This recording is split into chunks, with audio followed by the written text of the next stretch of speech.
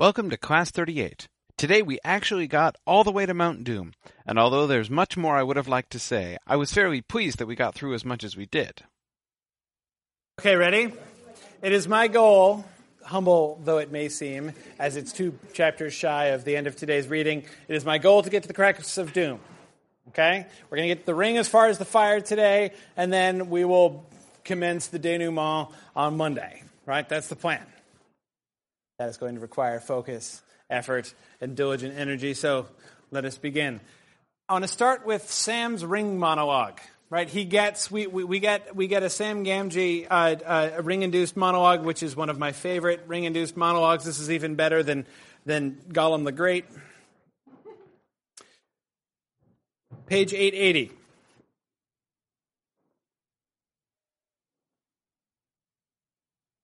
At the bottom of the page. This is as he's wearing the ring and he's about to cross into Mordor in the top of the pass. He felt that he had from now on only 2 choices: to forbear the ring, though it would torment him, or to claim it and challenge the power that sat in its dark hold beyond the Valley of Shadows. Now, our first impulse might be to laugh at this statement. Like Sam Gamgee has the viable option of challenging Sauron. It seems silly. And it also almost seems a little bit counter to the ring's normal MO, to the way that people normally think. They don't leap to that right away. I mean, remember Boromir's long, slow warm-up to that process. I mean, he didn't become a king benevolent and wise until like a page and a half in to his process. Already the ring tempted him, gnawing at his will and reason.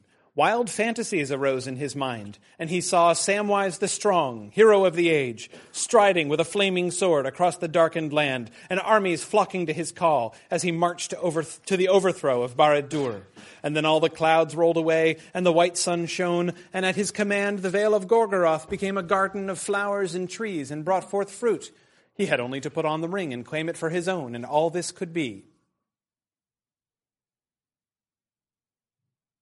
Now, what do you notice here? Thinking of the times that we've seen the ring acting on people before, what do you notice here? Derek? The ring's actually using some pretty nice imagery. It has this, it's not going to be a dark world. It's got to be full of flowers. Ooh. Good. This is much more forceful than we see the ring normally operating, but it's taking a Sam-relevant tack, right? Remember that people have talked this way before. That would be the path of the ring to my mind, right? Gandalf says, I would take it with the desire to do good, right? And that's how he'd be ensnared by it. Galadriel speaks similarly. I would overthrow Sauron. I would do all this good. I would set myself up. She already is, a powerful monarch, benevolent and wise.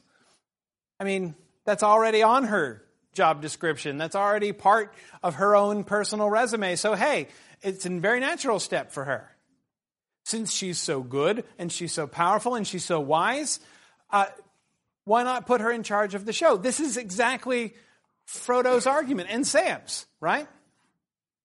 You should take the ring, Galadriel. You would do good with it. You would stop them digging up Bagshot Row and turning the gaffer out. You'd pay some people out for their dirty work.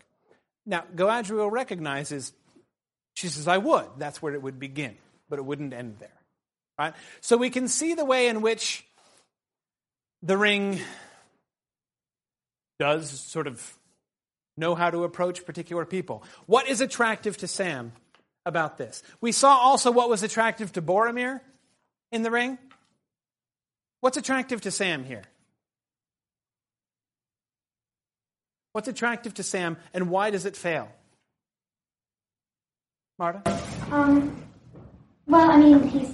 does say that he'll be the hero of the great age, striding with flaming sword, and armies flocking to his call, etc., etc. But then the exact next image is clouds rolling away, light sun shining, gardens, flowers, Mordor being undone by this beautiful, threatening garden. So that, I think, is kind of the undoing. He doesn't want to take his place on a dark throne. He wants to the dark throne to be gone completely. Exactly. This is not, I will seize power for myself and become the greatest of all kings. He doesn't imagine himself a king benevolent and wise. He imagines healing, right? This is a gardener's fantasy of power. A different kind of power. Remember Sam's reaction when they approach Mordor for the first time. When they finish crossing the dead marshes, which he thought were bad enough, and then they get to the desolation before the Black Gates, and Sam says, I feel sick, right? Nothing will ever grow there. But Sam could make it happen. Sam could transform the whole place into a blooming garden with flowers and fruited trees.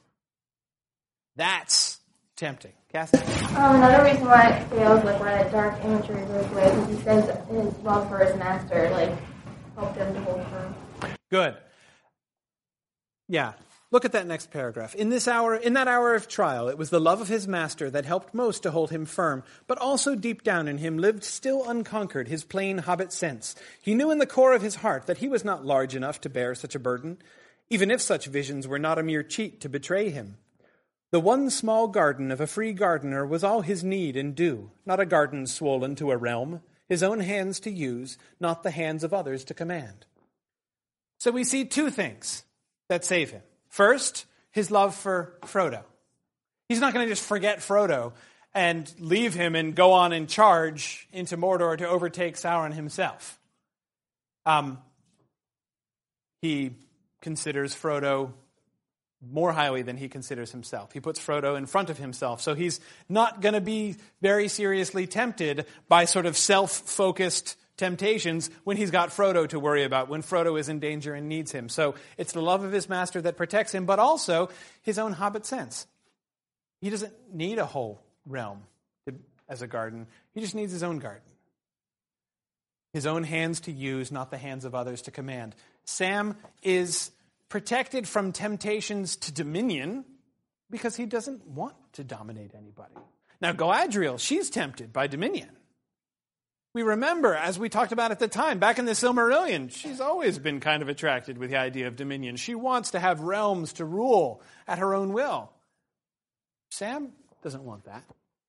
The ring is on fundamentally foreign ground here, trying to tempt Sam. His monologue doesn't go in the same direction as other people's go. Again, he doesn't end up a king, benevolent and wise. Usually, the more it goes on, it becomes all about them and their own elevation. Sam is not interested in his own elevation. It's his hobbit sense, one could also say, as it has gone on to be described, his humility. He doesn't want to elevate himself. And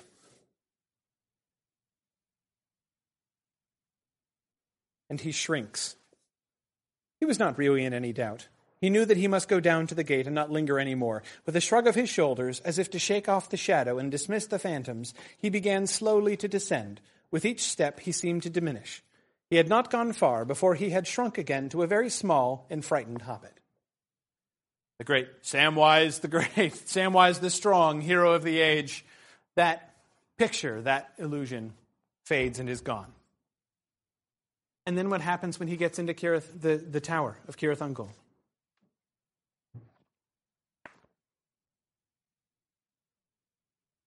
This, I guess I've been dissing the film so much recently, there's no point stopping now. I hated this scene in the films. I'm just going to say. On the one hand, I was kind of glad that they kept it because it's such a wonderful film scene, but what they did with it, I hated. I'm sorry. There really aren't that many scenes that I just completely hate. I mean, most of them I'm like, well, not sure. I'm such as big a fan of that as another possible way they could have done it. But there are only a couple places that really tick me off. This was one. And because it ticks me off because it's so close to the real scene, but yet completely and utterly missing the point. I'm talking about the scene when Sam is on the stairs and the orc comes down and then turns around and runs away from him. Remember how it happens in the films? Tony, how does it happen in the films? They see a shadow, and he's walking up the stairs, growling, and he's got these two giant swords, and the shadow is huge. And they start running away, And then he actually comes out, and then they just laugh at him. And then they laugh and turn around and charge. And he kills them. I mean, it's not like they actually make him, in fact, a wimp. But yeah, they're afraid of his shadow. But then when they actually see him, they're like, oh, it's no big deal. Kind of like tantalizingly like what happens, and yet almost completely opposite.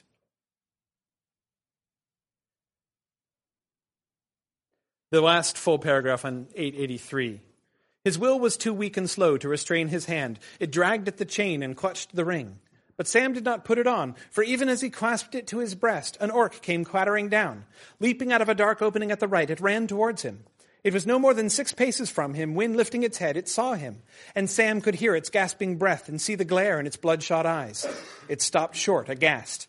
For what it saw was not a small frightened hobbit trying to hold a steady sword.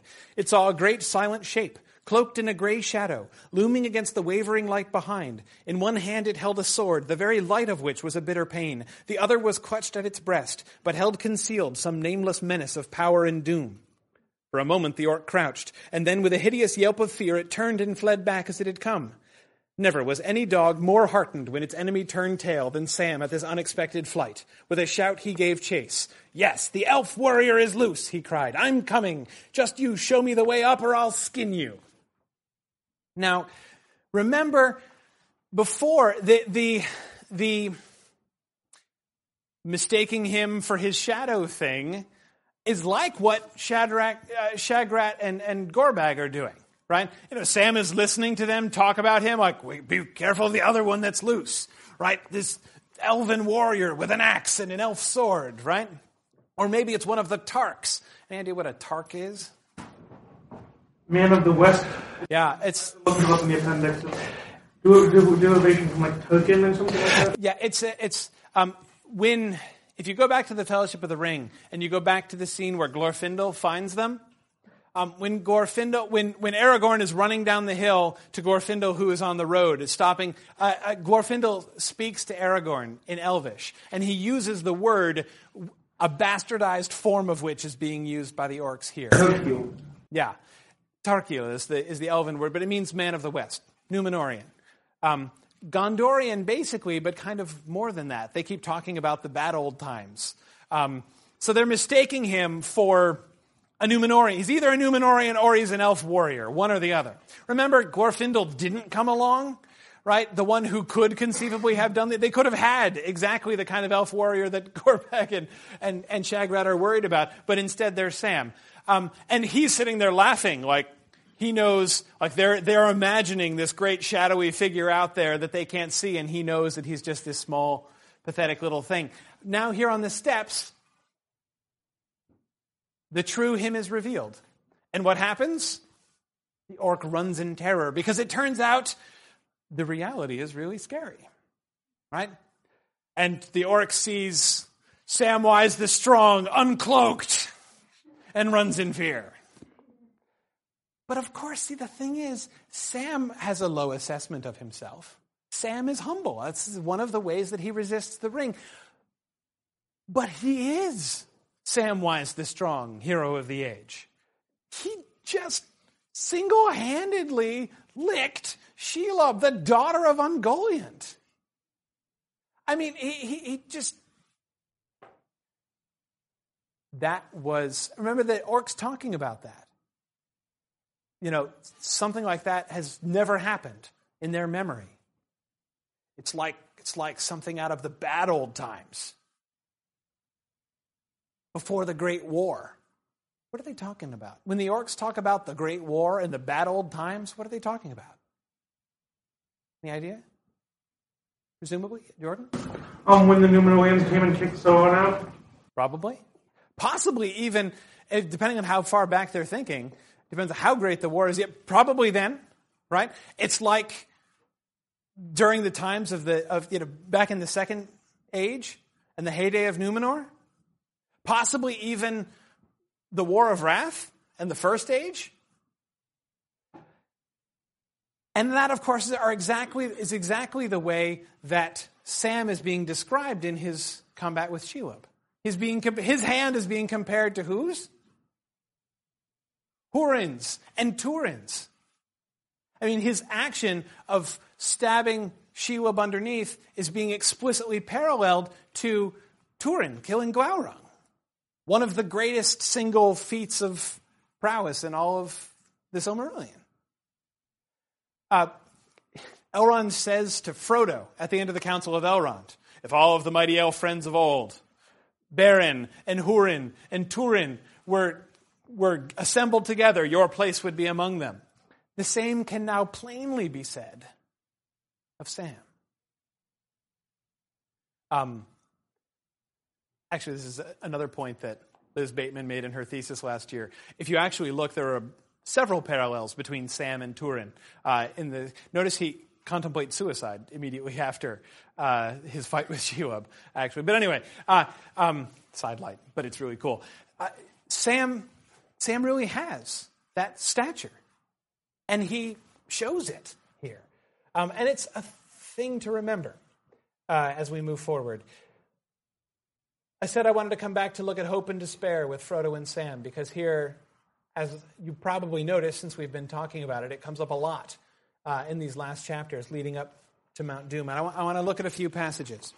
Frodo, post-Tower of Cirith Ungol, is completely hopeless, he says. He is frequently saying things like, "Still, we shall have to try," said Frodo. "It's no worse than I expected. I never hoped to get across. I can't see any hope of it now, but I've still got to do the best I can. At present, that is to avoid being captured as long as possible." Right? That's how Frodo talks most of the time. Or Sam saying, "We've got to make a dash for it," and Frodo replying, "All right, Sam, lead me. As long as you've got any hope left, mine is gone. But I can't dash, Sam. I'll just plod along after you." This is how Frodo talks. Sam holds on to hope longer, doesn't talk like that. But he comes to a point where he does. At the beginning of the Mount Doom chapter, page 912. When he's looking at the mountains and at the mountain and saying it looks every step of 50 miles. And that'll take a week if it takes a day with Mr. Frodo as he is. He shook his head, and as he worked things out, slowly a new dark thought grew in his mind. Never for long had hope died in his staunch heart, and always until now he had taken some thought for their return. But the bitter truth came home to him at last. At best, their provision would take them to their goal, and when the task was done, there they would come to an end, alone, houseless, foodless, in the midst of a terrible desert. There could be no return. So that was the job I felt I had to do when I started, thought Sam, to help Mr. Frodo to the last step and then die with him? Well, if that is the job, then I must do it. But I would dearly like to see Bywater again, and Rosie Cotton and her brothers, and the Gaffer and Marigold and all. I can't think somehow that Gandalf would have sent Mr. Frodo on this errand if there hadn't have been any hope of his ever coming back at all. Things all went wrong when he went down in Moria. I wish he hadn't. He would have done something. In Sam, his hope has died, finally died. You'll remember he and Frodo had a conversation a lot like this way back in the Taming of Smeagol chapter, in the beginning of their journey in the Two Towers, where he's asking Frodo, how long do you think it's going to take us to do this job? Because he's trying to plan out their provisions and how they're going to get there and back. And Frodo says, I don't know, several weeks. But to do the job, do you think we're going to really need food afterwards? And Sam's like, well, we might. Frodo, remember, and this is reflecting something, an insight that Frodo had way back even back further in chapter 2 of the Fellowship of the Ring when he's talking to Gandalf in the Shadows of the Past. He says his journey is unlike Bilbo's. Both of them are going on a quest to seek a mountain. The difference? Bilbo's journey was there and back again. Frodo says, mine is no there and back again journey. Mine is to go and never return, so far as I can see. He even had a kind of a vague sense of that before he even started or knew anything about it. And now he's even more sure about that and even more hopeless of ever returning. It's just there, maybe, but certainly not back again. But look at Sam's response. his internal response to his own hopelessness, to his final and complete abandonment of hope for his own survival. But even as hope died in Sam, or seemed to die, it was turned to a new strength. Sam's plain hobbit face grew stern, almost grim, as the will hardened in him, and he felt through all his limbs a thrill, as if he was turning into some creature of stone and steel that neither despair nor weariness nor endless barren miles could subdue. A new strength. And a resolution. Both Frodo and Sam, in their hopelessness here, don't give up. Even Frodo's depressing little speeches that I was just reading, note that there's still that element in each of them, but I'll still try. Lead, I'll plod after you. We must get there, but we probably won't, right? I mean, there's that other moment where he says to Sam, drink the rest of your water. No sense worrying about tomorrow. It probably won't come. I mean, he's completely hopeless, and yet, but I must go on. And he does go on. Even, to when they're both crawling up Mount Doom, they continue going. So there seems to be, then, in some sense, a kind of what seems like a third term. If you've got hope and despair, there seems to be this middle ground, which is called hopelessness, but which is not the same as despair. Denethor gives up. Denethor stops fighting. Denethor says, I'm not going to go out and fight in defense of my city. Instead, I'm going to go to the tombs as if I were already dead and kill myself and my family. And that is worlds away from Frodo's hopelessness and Sam's hopelessness when he becomes hopeless. When he becomes hopeless, he becomes stronger.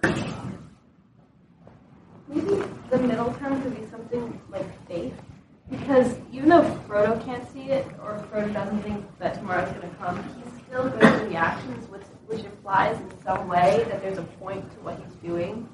And in some, I don't think you could call it hope, obviously, but he still has purpose with faith. Purpose, yeah. Faith is tricky, I think, especially with Frodo, because he doesn't talk that way. He talks like it's just something that I have to do. I'm supposed to, and so I will as long as I can. I don't think it's going to do any good. I'm sure we won't make it. I'm certainly sure that even if we do, we're not going to survive. But I will keep going as long as I can because I'm supposed to. And that's kind of like faith, but not quite. But you're right to bring that up because this is a major factor. One other aspect of hope. Well, two things, quick. Let me show you two other passages. One is, again, this contrast between the state of hopelessness that they're in and despair. How Sam, in this moment when he gives up, is unlike Denethor, when Denethor gives up. And that's page 918. This is the debate that Sam has with himself. Well, come now, we've done better than you hoped, he said sturdily. Began well anyway. I reckon we crossed half the distance before we stopped. One more day will do it. And then he paused. Don't be a fool, Sam Gamgee, came an answer in his own voice. He won't go another day like that if he moves at all. And you can't go on much longer, giving him all the water and most of the food. I can go on a good way, though, and I will. Where to? To the mountain, of course.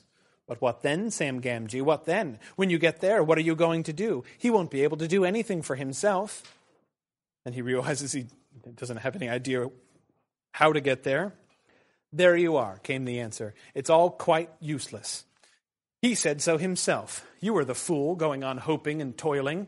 You could have lain down and gone to sleep together days ago if you hadn't been so dogged. But you'll die just the same, or worse. You might just as well lie down now and give it up. You'll never get to the top anyway. I'll get there if I have to leave everything but my bones behind, said Sam, and I'll carry Mr. Frodo up myself if it breaks my back and heart, so stop arguing. Sam puts himself in his place. Now, you see, what is he being tempted to? What is he arguing against? If we identify him with the positive side, the one that has the last word, what's he fighting? Can't tell. It seems like he's fighting despair in the way that Gandalf meant it, in the way that not knowing beyond all doubt, because they're the only ones that can know that if they give up, it's over. Yeah. They're the only ones who know that. Good. So one thing I think that we can see here when we're looking at hope, and we can see this distinction, we saw this distinction also with Gandalf and Aragorn in the last debate. There's a difference between hope that we're going to survive, that is hope for ourselves personally, and hope for success, hope for doing good, hope that the good guys will win against evil, right? In the last debate, they decide, let's not hold any hope for ourselves. Let's do this knowing that we're likeliest chance we're all going to die. But maybe by doing so, we can give Frodo a chance to get to the mountain and all will be well. So they don't give up hope in that, even when they give up hope for themselves. And we can see the same distinction in Sam. That hopelessness that gave him strength on page 913 was hopelessness about himself. He finally gives up on his own life. I'm not going to survive. He reconciles himself to his own death, but not to failure in his quest. In fact, he gets more strength for his quest through his own abandonment of hope for himself. When he stops thinking about himself, when he stops worrying about himself, it helps him. And so I agree, we can see that here. This debate, that other voice, his other voice, wants him to believe that he can see the end beyond all doubt, not just of his own life, because he already thinks he does see that, but of the quest. It's all quite useless. But it's not yet useless. And he's not going to give in to its being useless. Again, this is like what makes Denethor different from Theoden or from Éomer. Both of them came to a point of personal hopelessness about their own personal survival. I think Éomer is even better in that way, surrounded and now the new army is arriving at the docks, and there's like a 0% chance of survival as far as Éomer can see, right? But it's all the difference between how you respond to that and how you look at the bigger picture. And Sam sees the bigger picture very differently. In the tower, how does he find Frodo?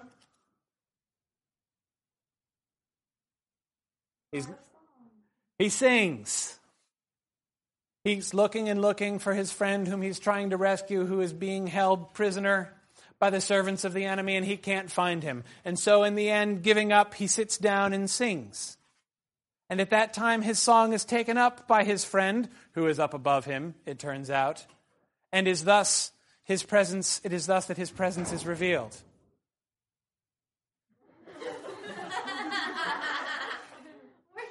Yes. Whose stories did I just describe? Grandian and Maedhros and Fingal, was it? Maedhros and Fingon, actually. Yes. Maedhros and Fingon are exactly like this. It's like an exact parallel. Well, it's not exact. Frodo doesn't have to chop off Frodo's hand to save him. Not his whole hand. But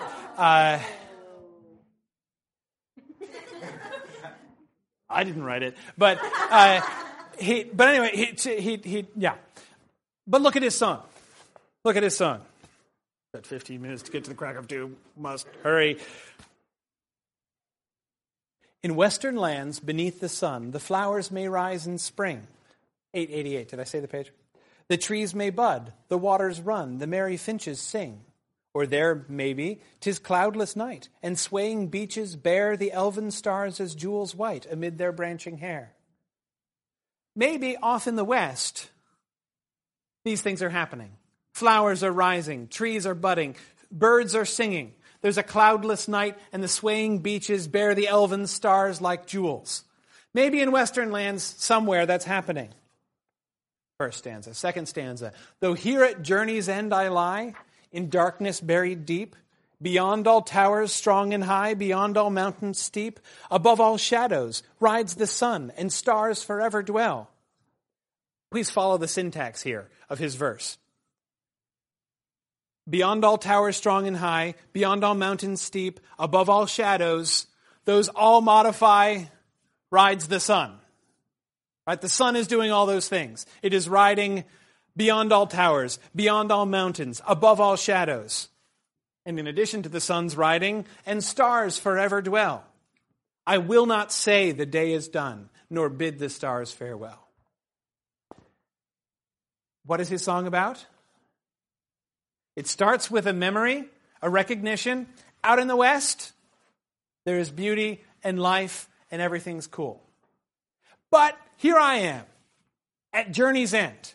I'm in the middle of darkness. I'm in a tower strong and high. I'm in the middle of the mountains. I'm surrounded by darkness. I'm about to die and I'm about to fail. But what? But the day is not done. In other words, somewhere the sun is shine. Right. But, day shall come again. Right? But the more days on which I can quote that line, the happier I'll be. Yes, day shall come again, he sees. But not just day shall come again at a time in the future. Also, what else? Day like now, goddammit. Day is. Outside, it's day. Outside, it's day. Now, he has this same realization, this other moment, even more forcefully on page 901. Frodo's asleep. Sam is lying there. About halfway through the paragraph above the break. Far above the Ephel Duath in the west, the night sky was still dim and pale. There, peering among the cloud rack above a dark tor, high up in the mountains, Sam saw a white star twinkle for a while. The beauty of it smote his heart, and he looked up out of the forsaken land, and hope returned to him. For like a shaft, clear and cold, the thought pierced him that in the end the shadow was only a small and passing thing. There was light and high beauty forever beyond its reach. His song in the tower had been defiance rather than hope, for then he was thinking of himself. Now, for a moment, his own fate, and even his master's, ceased to trouble him. He crawled back into the brambles and laid himself by Frodo's side, and putting away all fear, he cast himself into a deep, untroubled sleep. Now, this is a moment of real realization. He says almost exactly that. He declares the same thing that he is perceiving now. In his song, he declared it. But back then, that was only defiance, not really hope. Now, he sees it, and what does he do? What is his response to this insight? The shadow's only a small and passing thing. Yes, it seems really dark right now, but there is high beauty. Remember, what he perceives is that first stanza of the song. There is high beauty forever beyond its reach. I don't matter all that much. Even Frodo doesn't matter all that much. They are the most important people in the world right now. Right? The whole fate of Middle-earth rests upon their quest. But actually, in the big picture, it's taken care of. This is all just a little thing. Remember Gandalf's last words to Bilbo at the end of The Hobbit? You are, after all. You're a very fine person, Mr. Baggins, and I'm very fond of you, but you are just a little person in a wide world, after all. Thank goodness, says Bilbo, passing him the tobacco jar. So, that's what Sam perceives here. And what does he do in response? He goes to sleep. Yeah. He goes to sleep. What's important about that? What do we he is making a choice here.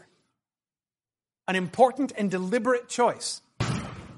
It's like he's putting his trust in that higher power. He's like, okay, I'm going to give that over to you. I'm going to sleep because I'm really tired. You do your thing. I'm going to rest. Yeah. This is faith. This is faith. Sam's saying, you know what? This is under control. This whole situation is under control. And it's from this moment that Sam acts differently. He goes to sleep. I'm not going to worry about it. Just not going to worry about it. This is out of our hands. And not just out of our hands, in a hopeless, desperate, despairing sense. This is in good hands. It's the next night that he leaves Frodo. Frodo's sleeping and he takes off. I got to go find water. If I don't find water, we're going to die. So I'm just going to leave Frodo lying there by himself. unguarded, unprotected. And, as Sam says, trust to luck, which works out. His luck almost failed him because...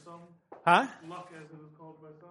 Yes, and even Frodo starts talking that way. When they find the water, and Sam says, "You better let me taste it first in case I drop dead," right? And Frodo's response is, "No, I think we'll trust our luck together." And he pauses. Or our blessing, right? Luck as it's called, and he's not even calling it that anymore. Though, again, he is still more hopeless. They decide to trust in luck again. Well, we're just going to have to take the Orc Road, because it's the only way that we can get down there with any speed. So we'll trust to luck.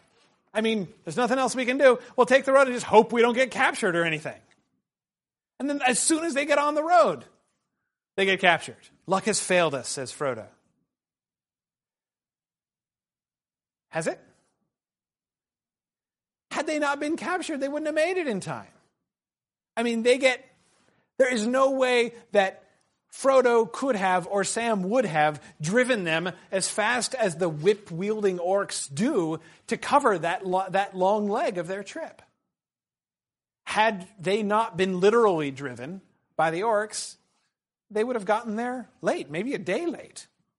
Aragorn and all the rest of them would all be dead. Might still maybe have made it. But everyone would have... Remember that urgency that Sam feels right before. Now, or it will be too late. Well, it would have been too late. Sam, in retrospect, after they escaped from the orcs. We trusted the luck before, and it nearly failed us, but it didn't quite. Right?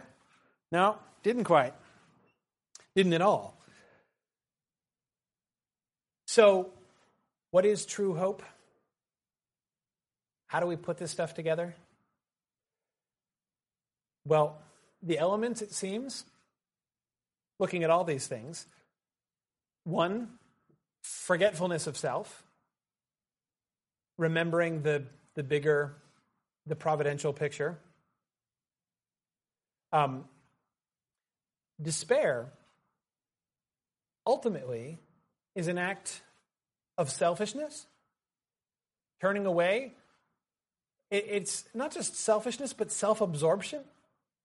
Notice 100% of people in this book who think they see an end beyond all doubt are wrong. Everybody who is convinced that they see the end beyond all doubt is wrong. Denethor is wrong, obviously. We've already talked about that. Frodo and Sam, both wrong. Not only did they succeed in their quest, they both survive.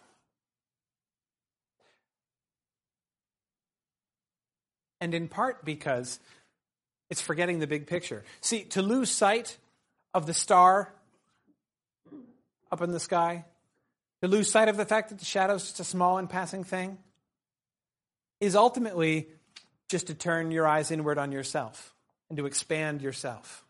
I am in the midst of terrible darkness, and therefore terrible darkness is all that there is. No, that's not true. That's not true. You can have hope, and I agree, Rachel, here especially, with the sun and the west and the star. We're clearly talking about faith as much as we're talking about hope here. But those two concepts have always been very intimately connected in Christian tradition, certainly.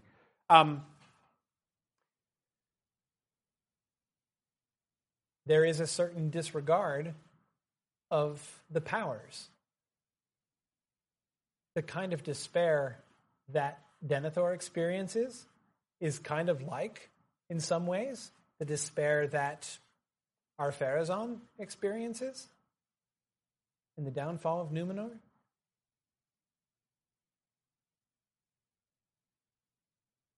Jordan? Going along with this, not going along with this, isn't that what Sam's doing, kind of like asking for handouts from God? That a lot of, I know in other times we've talked, you've described some of the things that allowed him to survive as grace, which, as I've understood, the definition means it's not deserved and should not be depended upon. That you should not rely on God to give you grace, because it's a selfish thing to assume you're worthy. So, what isn't it like? isn't the point of free will that you have to do these things for yourself? If God gives you a hand, it's nice, but you should always try your best to do things without His help. Well, don't forget that they are trying their best. All of this is in the context, as we first saw, of both of them, no matter how they feel about it, not stopping and not giving up. So they are, both of them, doing exactly as much as they possibly can do. So if that's a requirement, that requirement is met. Above there, it is just trust. It is certainly possible to be presumptuous in the way that you're describing. Certainly if one says, well, I believe that God is a good God and that therefore everything will be good for me and everything will turn out well and I'm not going to suffer because I believe in God and God is a good God and I trust in Him and so therefore everything He's going to pave, the streets with gold in front of me. That's presumption. But that's not what Sam is doing. Right? What Sam is doing is saying, I trust that He knows what He's doing. Right? He's not thinking about God. This is not exactly a theological moment. Sam doesn't seem to have that much theology, really. He's talking about powers. He's talking about high beauty beyond the reach of the shadow. Right? He's thinking of it in very non-metaphysical terms, non-theological terms, that is. But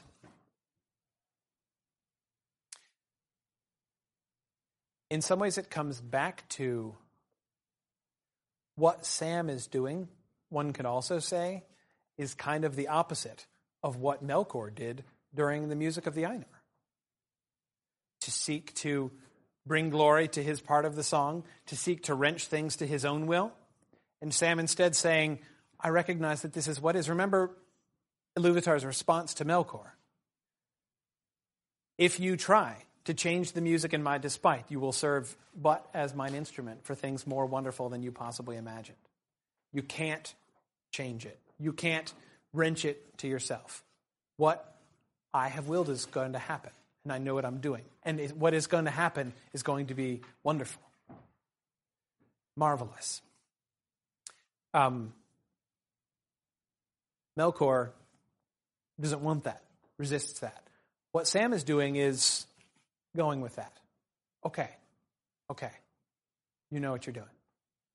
I'm doing everything I can. And I trust that you know what you're doing. Now again, Sam's not thinking about it. I mean, to use theological terms like this is not exactly right to Sam's mindset, because it's not the way that he's thinking of it. But sort of thematically, that seems to be sort of the echo of it. Now, I bring this up and I quote the business about Melkor because it becomes very important at the Cracks of Doom, which is where we have gotten. Now, to finish it in 5 minutes. Frodo, at the Cracks of Doom, at the very edge of the abyss, fails in his quest. And at first, I want to just be unconfused about that point, and I want there to be no doubt about this question. Frodo fails. He claims the ring for his own. He refuses to cast it into the fire. Had Gollum not been there, the ring would not have been destroyed, and Sauron would have won. As presumably Frodo would have lost the head-to-head competition with Sauron, which he is essentially... Remember, Sam perceives there are only two options, right? To try to conceal the ring or to claim it for his own and challenge Sauron. Well, Frodo takes option B at the last second in the Cracks of Doom. And I don't think that's going to work very well.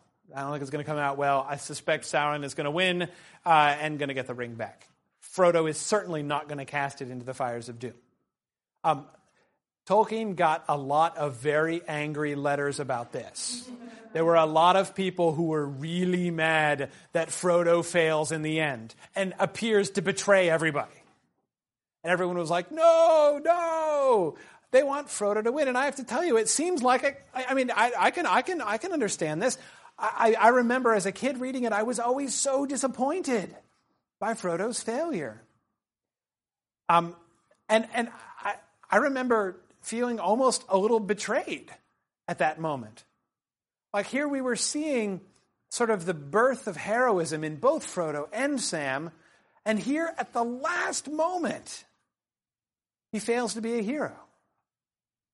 And Tolkien is so good at heroes. I mean, I've made this point before, that this, it's in Aragorn and Faramir and even Frodo and Sam and Gandalf and so many genuinely, wonderfully heroic, larger-than-life characters, which were incredible. Why does Frodo fail then? Frodo had been choosing all along. It's not like when push comes to shove, Frodo fails. He'd been succeeding. Every day, in the end, as it's described, like every minute of every day was a choice. Do I claim the ring or no? Do I claim the ring or no? Do I claim the ring or no? It's a constant temptation. And he said no. For weeks now, no. He has succeeded and succeeded and succeeded. So it's not just like he does nothing, and then fails, right? It is victory upon victory upon victory, and then the very last one, he loses. Of course, so that's comforting? That's like just more crushing, isn't it? But I think it's an important thing to remember. In one sense, you could say he earned success. I mean, he did everything he could. But in the end, he couldn't do it alone. Frodo could not just walk up to the edge of the cracks of doom and chuck the thing in. He needed help. He needed Gollum, who, in the end, proves the instrument of certainly a more wonderful thing than he ever imagined. Right? I mean, there are so many ironies there at the end, at the cracks of doom, right? The one person who could not tolerate the idea of its being destroyed. Well, like Sauron probably couldn't tolerate it either. But anyway, of the characters that we know, Gollum, he realizes, at the last second, what Frodo's doing. They mustn't do it. You mustn't hurt the precious. This is what breaks him when he realizes this and why he attacks them. But of course, he's the one who destroys it in the end. And why? How? The ring is also responsible for this. Like all other evil creatures that we've seen, the ring destroys itself too. Remember what Frodo has said to Gollum twice? What did he say to him on the plains before the Black Gate? When Gollum says, "Give it back to Smeagol." What does Frodo say? He says, "Never say that again. If you ever say that again, I shall put the ring on. And the ring mastered you long ago. And if I, wearing the ring, should command you, you would obey, even if I commanded you to cast yourself into the abyss, and such would be my command." Like, if in that highly theoretical scenario this were to happen, that's what would occur. By the power of the ring, note. And his warning to Gollum. The ring is more treacherous than you. It will twist your words. He has just said again during their fight, "If ever you touch me again, you will be cast yourself into the fire." Yep. Turns out, yeah, exactly. Why does he? Why does he touch him again? Why does he come after him? Because of the power of the ring. He can't help himself. Gollum can't help himself because he is mastered by the ring. Because of the ring's power over him. And thus, that's the power, the only power by which the ring is destroyed. Now, this is not the ring's plan. Right? This is not exactly what the ring would have wanted Gollum to do at this particular moment. But it's not about its plan. All of them, the ring, Sauron, Gollum, prove but Iluvatar's instruments in the bringing about of something more wonderful, which could not have happened. Frodo couldn't have done it. He needed help. Now, of course, also, this good outcome, the destruction of the ring, is also a product of many people's good decisions. Why is Gollum there? Because Bilbo didn't stab his eyes out back in the tunnels. Because Gandalf didn't have him executed. Remember Boromir? To what doom did you put him? None. We imprisoned him. Oops, and then he got away. Right? Because Frodo didn't kill him? Or tie him up and leave him? As Sam wanted him to? Because Faramir didn't put him to death? Because Sam just had pity on him 5 minutes ago? Right? I mean, Sam finally gets his wish. Remember he had that little revenge fantasy against Gollum? And now Frodo has gone off into the cracks of doom, leaving Sam to deal with Gollum. Right? And Sam's like, and now? But he can't. He doesn't. He can't, while Gollum is cringing at his feet, just stab him. Let us live a little bit longer. And he does. And because of all of those good decisions, just a little bit, actually. Give me 5 minutes, right? Because of all of those good choices, the ring is destroyed. So we see both it is the consequence of the evil will of Gollum to break his vow, to betray Frodo twice or 3 times at least now, to seize the ring from himself by force, biting off Frodo's finger. The evil will of the ring. The evil will of Sauron, had he not put all of his energy into the ring, he wouldn't have been destroyed by the destruction of the ring and made himself vulnerable in that way. But also, of course, by the good choices that these others have made. So, Frodo fails, but he has to fail. He can't just do it on his own. That's not, in the end, in Tolkien's world, what real heroism is. None of the heroes actually worked like that. Aragorn's a great hero, but he would have died had it not been for Frodo. Remember Gan-Elrond's speeches about the strong and the weak. Right? All the strong, all of the wise owe their safety, owe their lives to the weak, to the foolish. There's always this element of humility in Tolkien's heroes, that they can't just do it on their own. They're never so great that they can just reach out their hand and seize victory.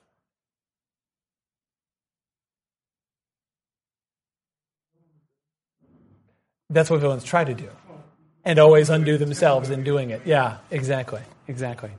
Okay. We got to the cracks of doom. I am so happy.